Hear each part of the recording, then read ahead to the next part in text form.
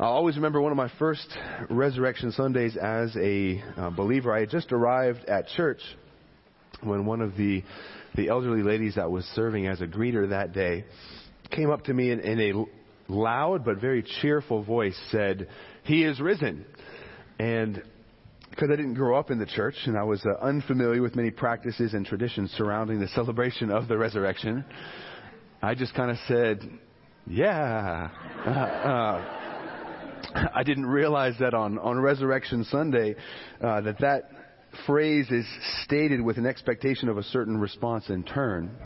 And in the ancient church, Christians would greet one another with a simple phrase. They would say, "Christ is risen." And then in response, the second person would say, "He is risen indeed." And they used that simple phrase, that simple truth, to greet one another. Because in that little phrase, "Christ is risen," is the very foundation of our faith. And they were saying, this is what is most important. This is what I have built my life upon. This is the fundamental truth that I now live for. Indeed, our entire faith rests upon the truth of the resurrection. 1 Corinthians says, if Christ did not rise from the dead, then our faith is in vain. But then Paul goes on to say, but indeed Christ did rise again. Amen? And we serve and worship a risen Savior. And that resurrection from the dead has transformed human history. And more importantly, it has transformed our lives. See, we gather today to worship our risen Savior because we have experienced that resurrection ourselves. We share in His resurrection. We have been raised with Him, even as we have died with Him when He died for our sins on the cross. We have experienced the power of His resurrection in our lives, and because we have placed our faith and trust in Him and Him alone, we have experienced that transformation. We are no longer who we used to be by the grace of God. No longer relying upon ourselves, we rely completely upon Him. And that is why we should greet one another with that phrase, that Christ should be everything to us. And when we see one another, especially on this Sunday morning, now every single Sunday we celebrate the resurrection. So we could say this to one another every single Sunday, but today especially, we can greet one another. When someone says, Christ is risen, we can respond with, Amen. Amen. That is encouraging to my soul. And it is a joy to have the privilege of coming this morning to share from the Word of God, to proclaim its truths to you. And we gather this morning to worship Jesus first and foremost for who He is, the Son of God. And secondly, we worship Him. We praise and thank Him for what He has done on our behalf. And we looked at that on Friday night at our Good Friday service. We looked at what was accomplished at the cross. And now we see this morning, we will resume our study in John. And when I looked at the preaching schedule and saw that on Easter Sunday I might be able to preach on John 3:16, well, I just couldn't pass that up. All right, John 3:16 is the most well-known and beloved Bible verse in all of human culture, in all of human history. It spans across time. And what we see in that tiny verse is an amazing, amazing truth about the greatest gift that was ever given. Jesus is the greatest gift we will ever receive, and I'm here this morning to convince you of that, in case you were on the fence post. But in our study, what I want to see this morning, and what we've seen in weeks gone by, is that this whole chapter has been a conversation between Jesus and Nicodemus. And they've spoken about the new birth. And Jesus has confronted Nicodemus and said, you must be born again. All of your human efforts, all of your achievements in Judaism, they are worthless. And you must be born again from above. God must give you spiritual life if you are going to enter into His kingdom. That's what Jesus says to Nicodemus. And then at the tail end of that conversation, what we see is that Jesus points Nicodemus to the cross. Nicodemus says, how can these things be? And Jesus says, well, the Son of Man must be lifted up, even as the serpent was lifted up in the wilderness. Jesus points to the cross as what will make the new birth possible. And now, as we come to John 3:16, what we see is an explanation of the verses that preceded it. Excuse me 1 second.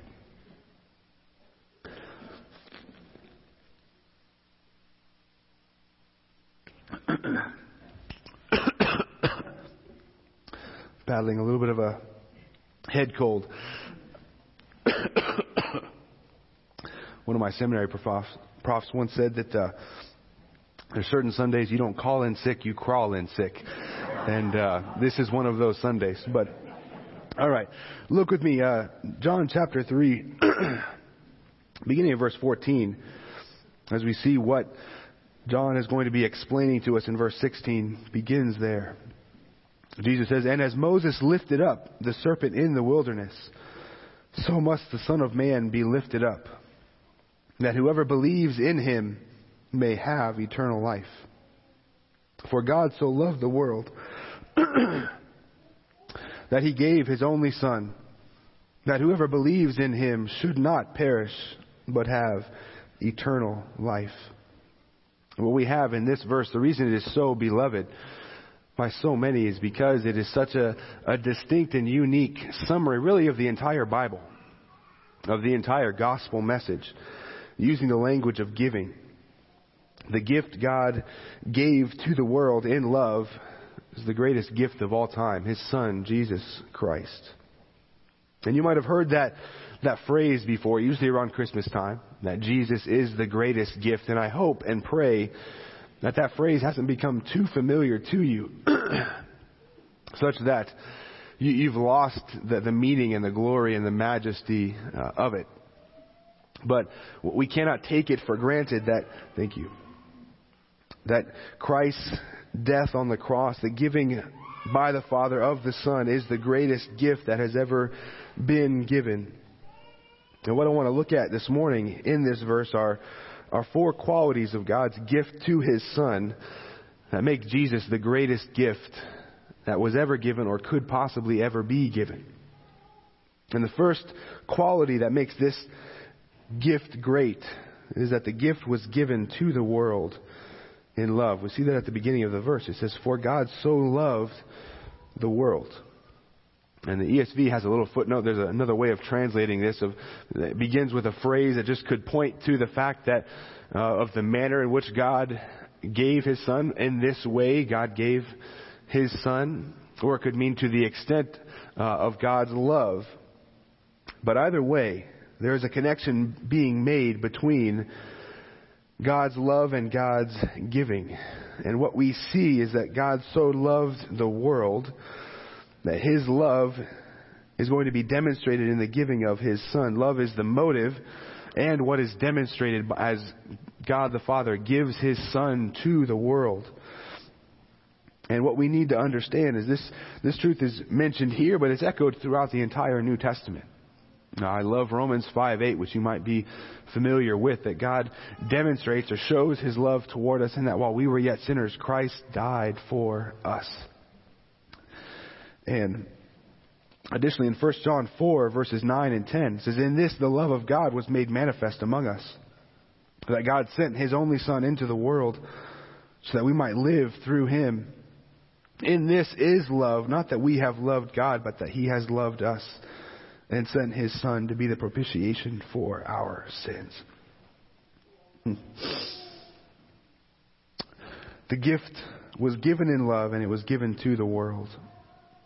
And this would have been a new idea to the Jewish people of this time.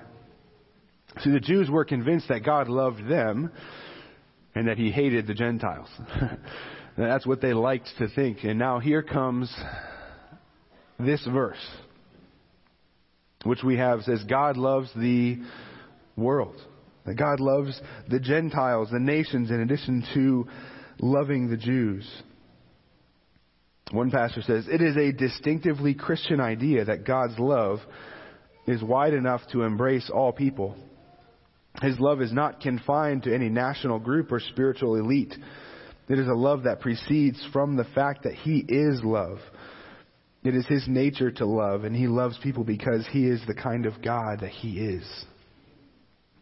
God is a loving God, and therefore He loved the world, and the greatness of God's love should be admired here as it is demonstrated. Not that God's love is towards a world that is so big, but that his love is directed towards a world that is so bad.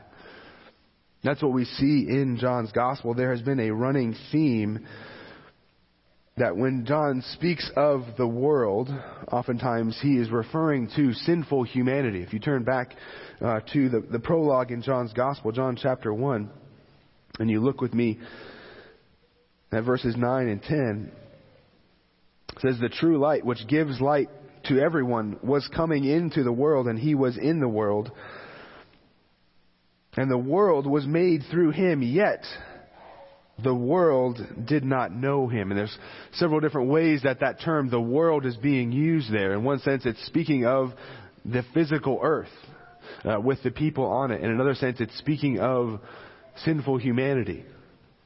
The one who made the world, so he was in the world, the earth, and the world was made through him, again referring to the earth. Yet the world, sinful humanity, did not know him. And when we take that understanding of the world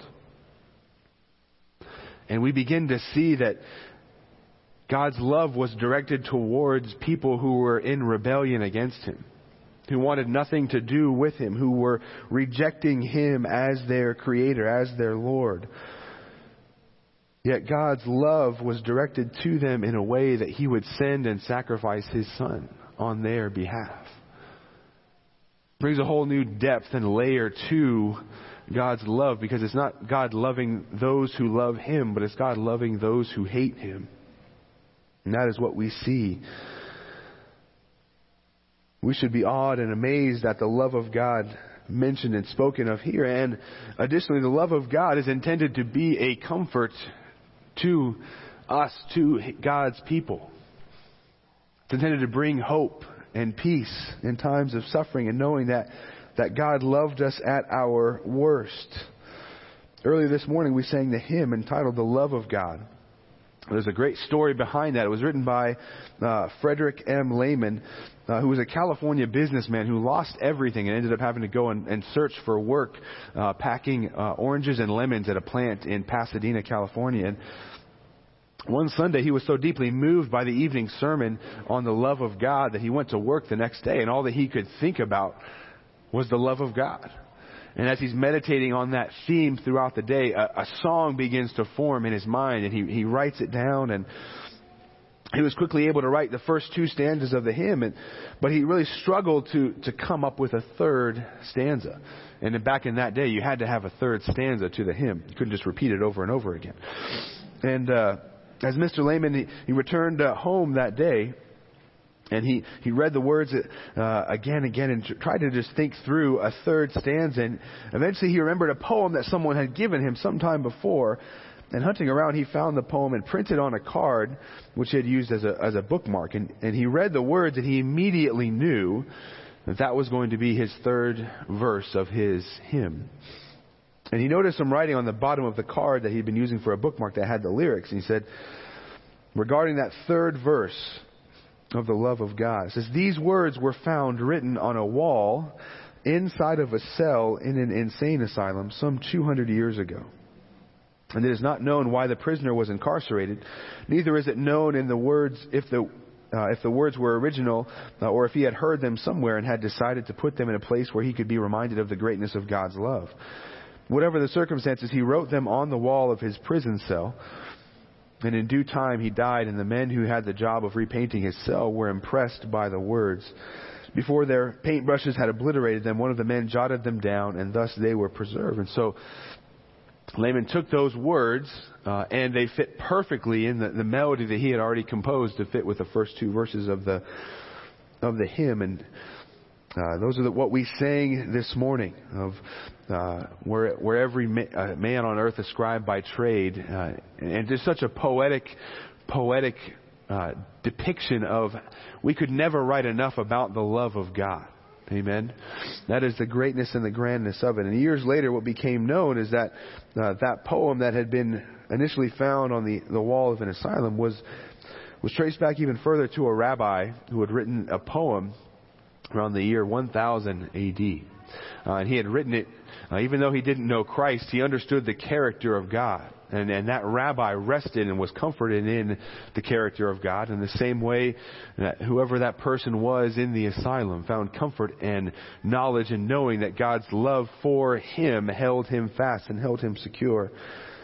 And even now, to us today, as we sing that song, what an encouragement to us all about the love of God, how great it is.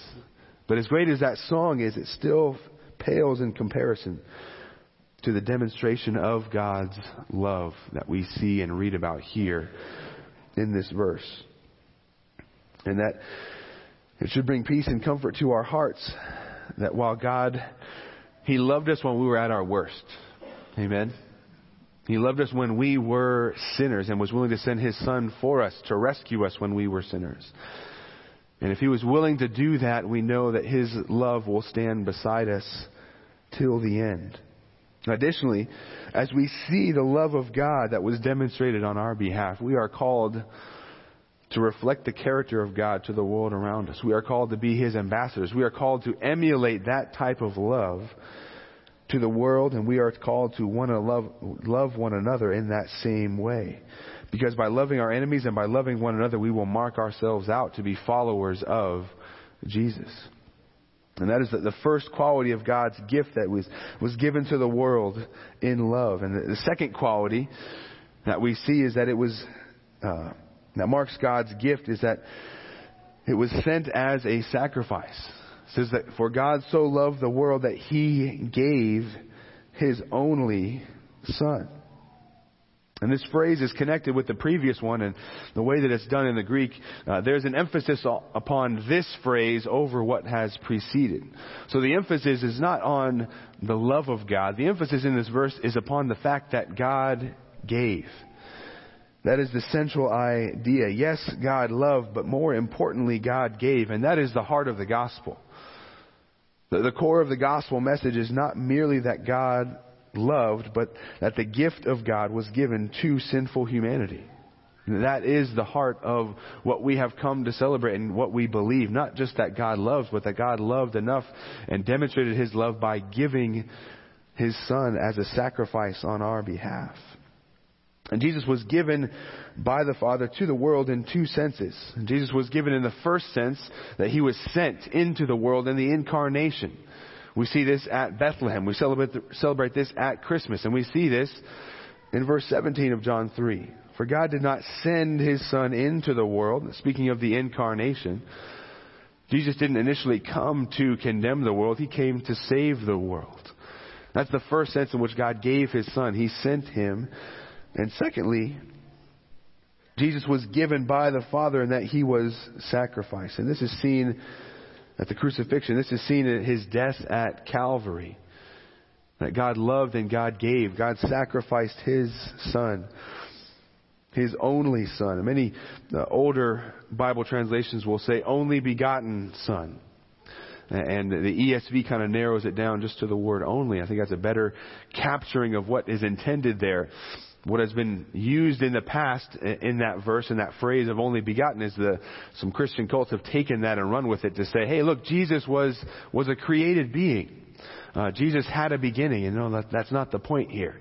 The point of this language is to point to Jesus being the only and the unique Son of God. And this is intended to spark our recollection. This is called to remind us of something from the Old Testament. Just like if you go back to John chapter 1, verse 1, John's done this in the past. When you read John chapter 1, verse 1, what do you immediately think of? It says, in the beginning was the Word. Well, what immediately comes to mind?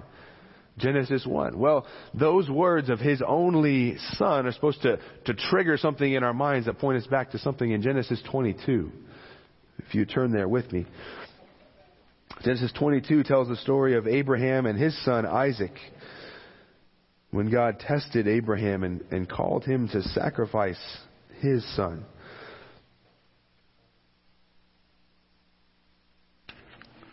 Look with me at these verses.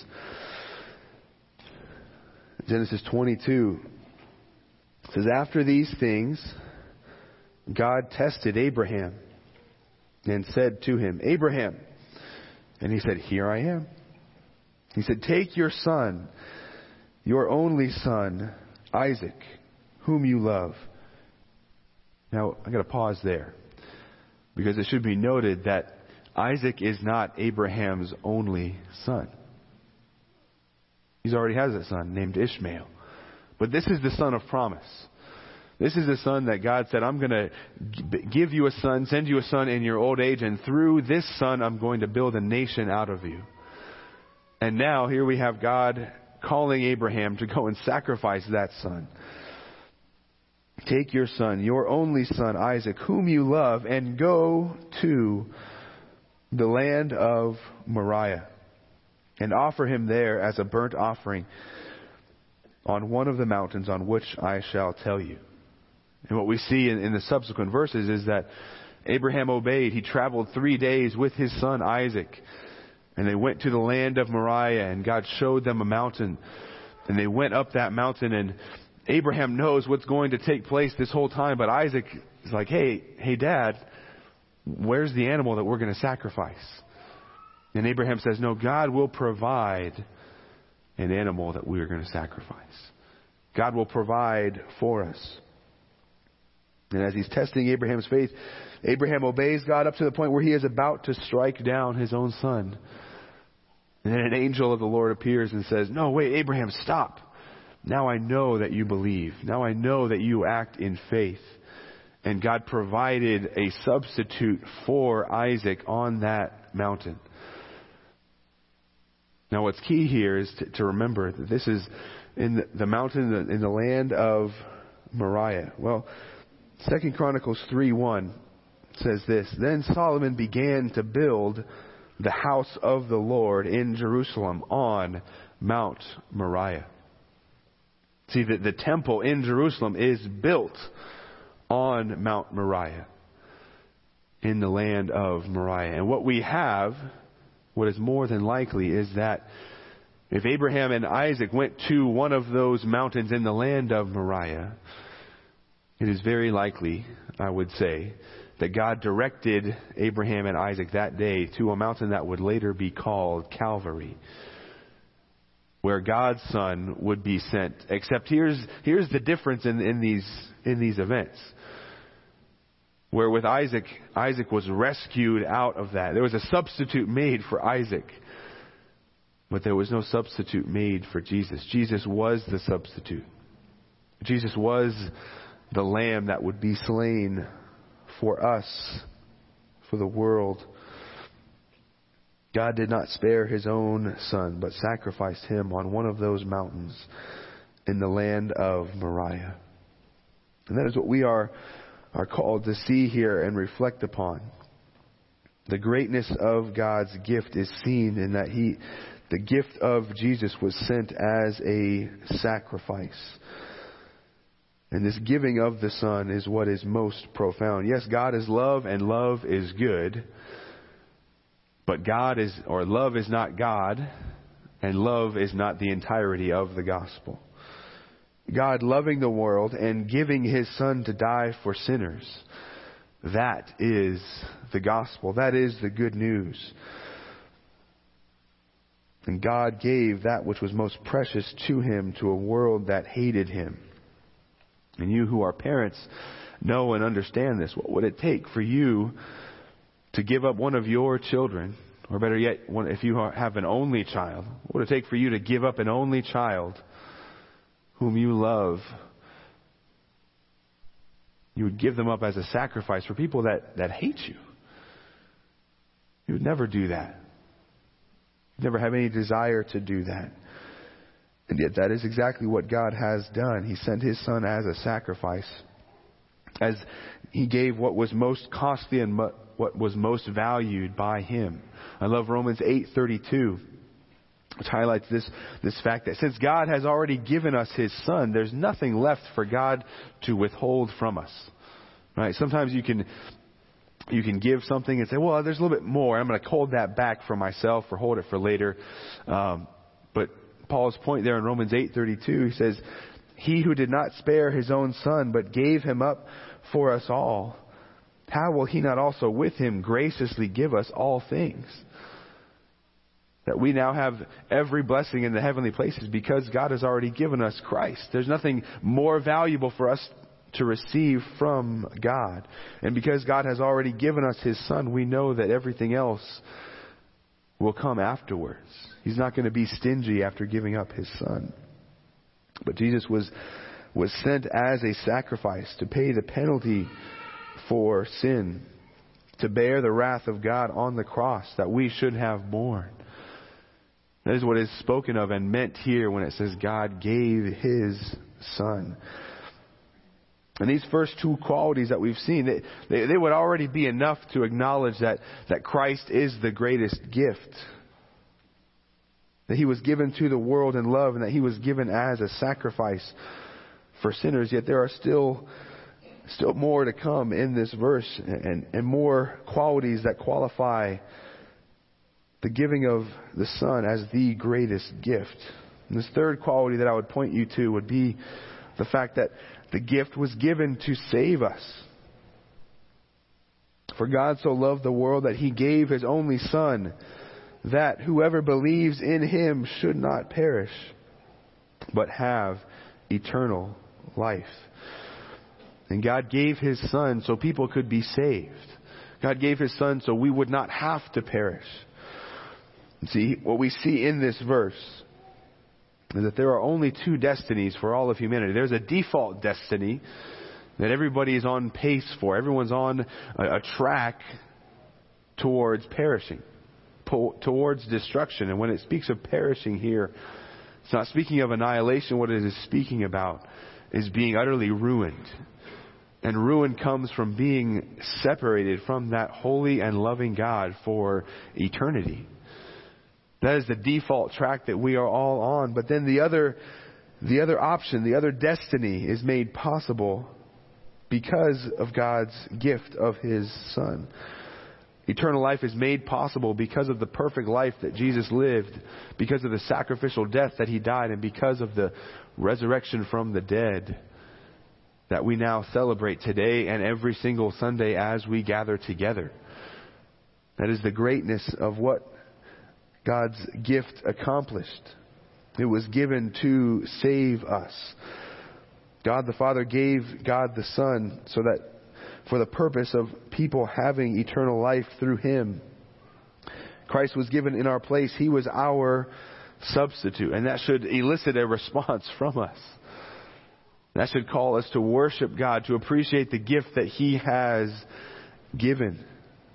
When we see and understand that without that substitute, we would be lost. We would be destined to perish. Christ is our substitute.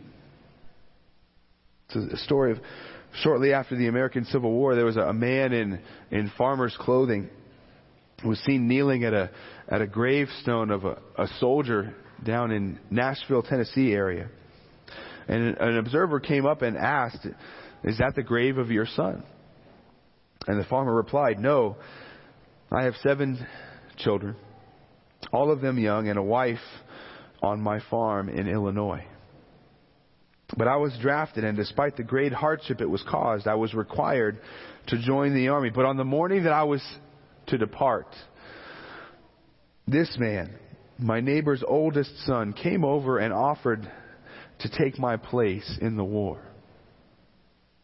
And that oldest son went and died in place of his neighbor. The observer solemnly asked, well, what is it that you are writing on his grave? And the farmer replied, and he said, "I'm writing, he died for me."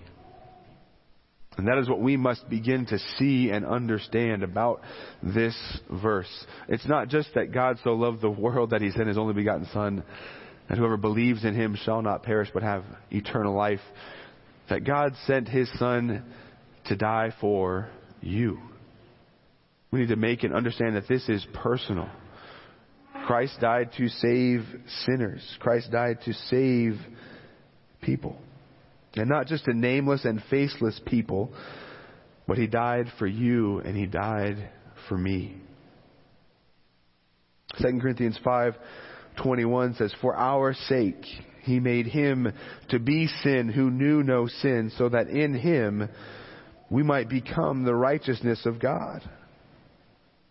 1 Peter 3:18 echoes that truth. It says, "For Christ also suffered once for sins, the righteous for the unrighteous, that he might bring us to God, being put to death in the flesh, but made alive in the Spirit." That's what we must see and understand. That this gift is personal. It was given to save us. That Christ died for me. That is the mindset that we must have. He died so that we would not perish, but that we might have eternal life, that we might reconcile to the God that we had rebelled against. That is what God sent His Son to die for. This is a sacrificial gift. And oftentimes, guys can kind of tune out when I speak about the love of God. Right? It says, love, that's just mushy stuff. Well, what value has that for me? But I would say this is the manliest of loves. This is sacrificial love. This is somebody laying down his life for the good and the benefit of others. This is the type of love that we commend and we just naturally see the beauty of when a soldier sacrifices himself for his comrades. That is the love that is spoken of here. Yes, it is love as an emotion, but it is love that is demonstrated by action, by sacrifice. This is the manliest of loves and the greatest of loves. But as I went through that, you might have noticed that I passed over a few words that were quite important. Maybe the most important words in the verse. That brings us to this fourth quality that makes this the greatest gift ever given. That the gift is conditional upon belief. Those little words, whoever believes in Him. Within that last statement, whoever believes in Him, we see the condition. We see the qualification for eternal life, which makes it extremely important. The condition of our salvation is belief.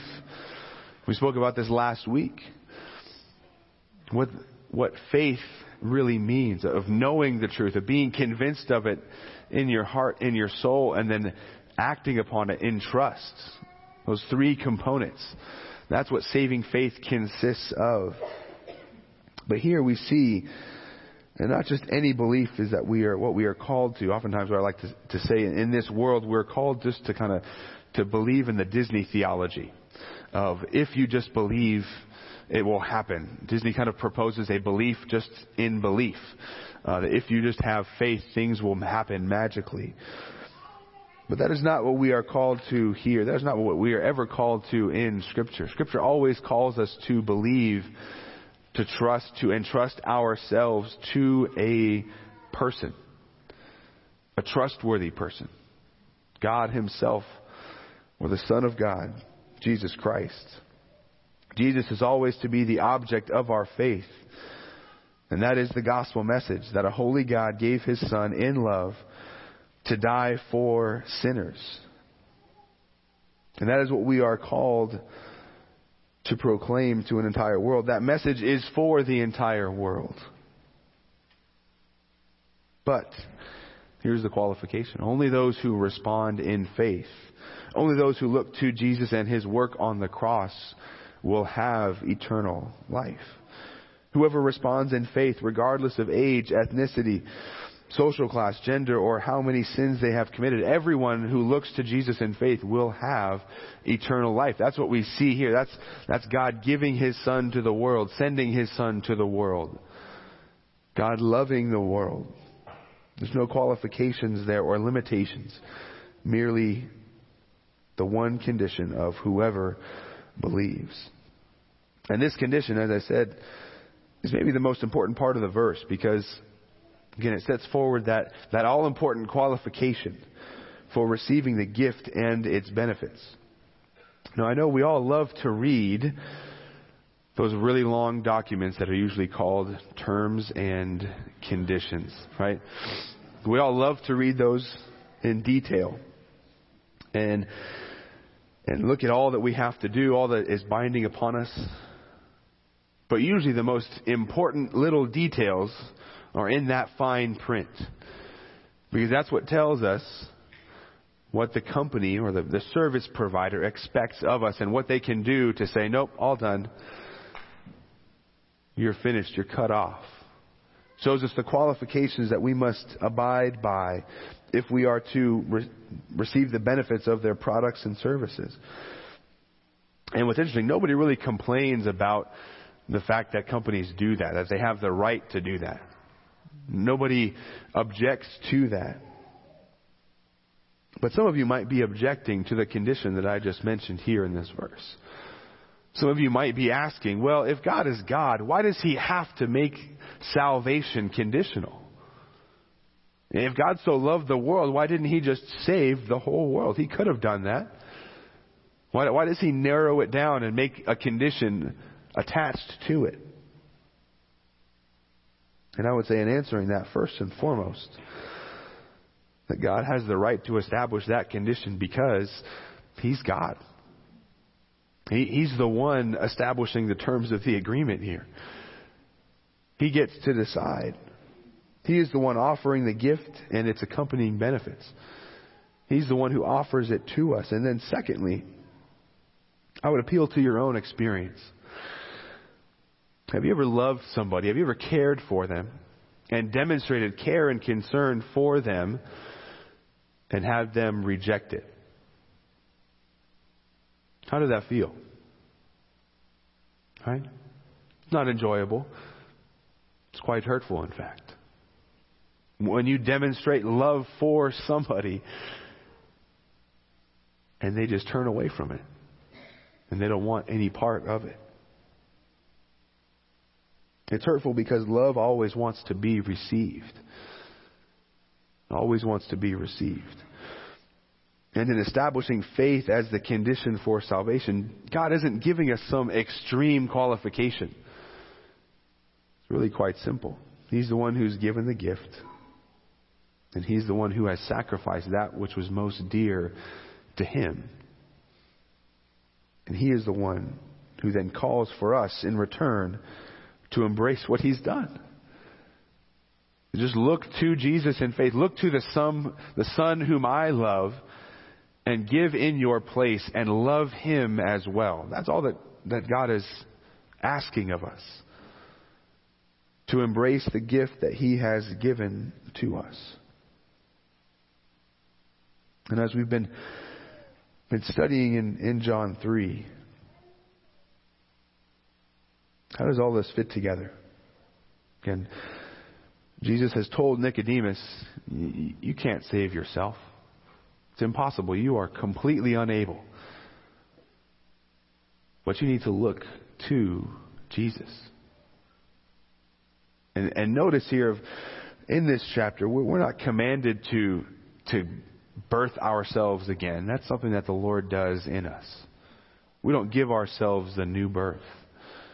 But what is commanded and emphasized here is that we are called to do what is within our control. Our realm of responsibility is to look to Jesus in faith. To look to Jesus in appreciation and love for what He has done on our behalf. That is what we are commanded to do. That is what John 3:16 emphasizes. It calls us to make a personal decision. A decision, a question that we have to ask each and every one of us in the stillness of our hearts right now is, do I love Jesus? Do I believe in Him? Is He now my hope? Do I rely completely upon Him rather than upon myself? Do I appreciate this gift that God has given to me? The Son whom He loved, sacrificed on my behalf to pay for my sins, to rescue me from perishing. Do I understand all of that? Do I embrace it? And in response, have I turned to God in love as well?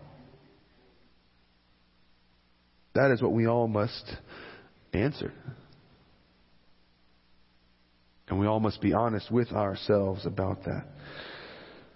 And I would urge every single person here to think about, to meditate upon the love of God that has been demonstrated in His greatest gift, the gift of His Son.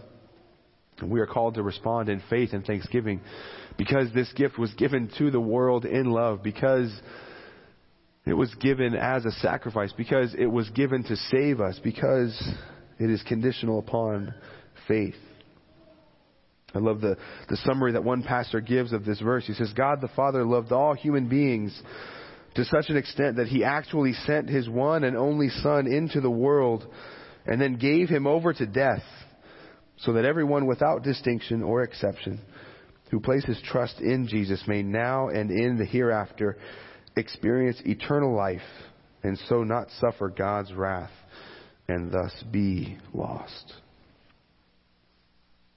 And I pray that you wouldn't allow this sermon, this text, just to become something that becomes so mundane. Again, this is the Bible verse that I probably didn't even have to read this morning. You all are so familiar with it.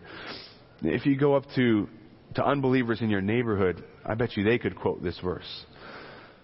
That's how familiar this verse is in our culture. But don't allow familiarity with it to breed contempt.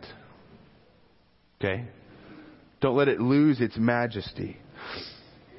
But I would close with these final thoughts from a Puritan named John Flavel, who, as he was reflecting upon this most famous of verses, he made three reflections that I think are worth repeating and remembering as we go from here to think about the love of God as demonstrated in the giving of His Son.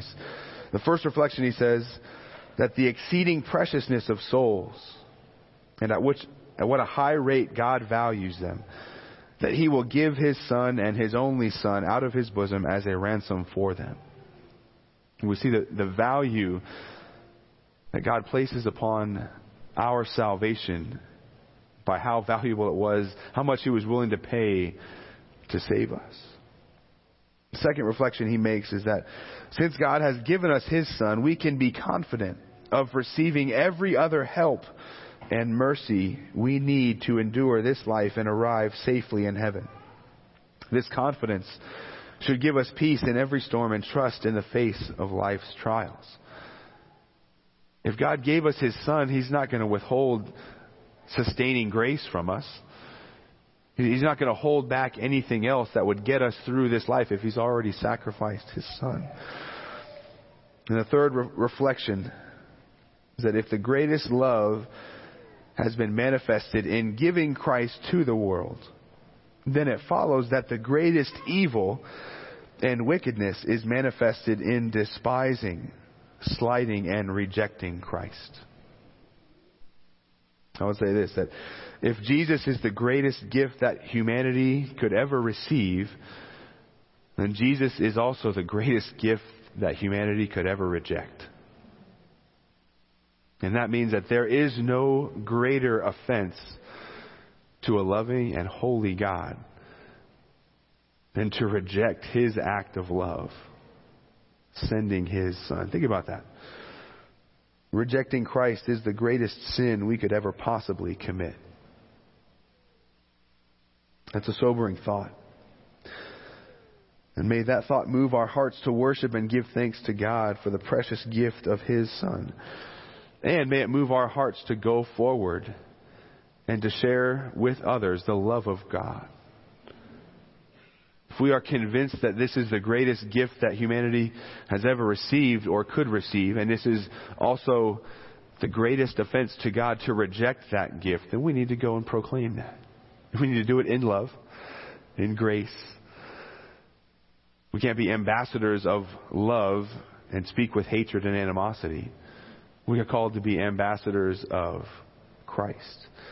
That is our desire. And may we go forth imploring people to be reconciled to God through faith in His Son, Jesus Christ. Let's pray together.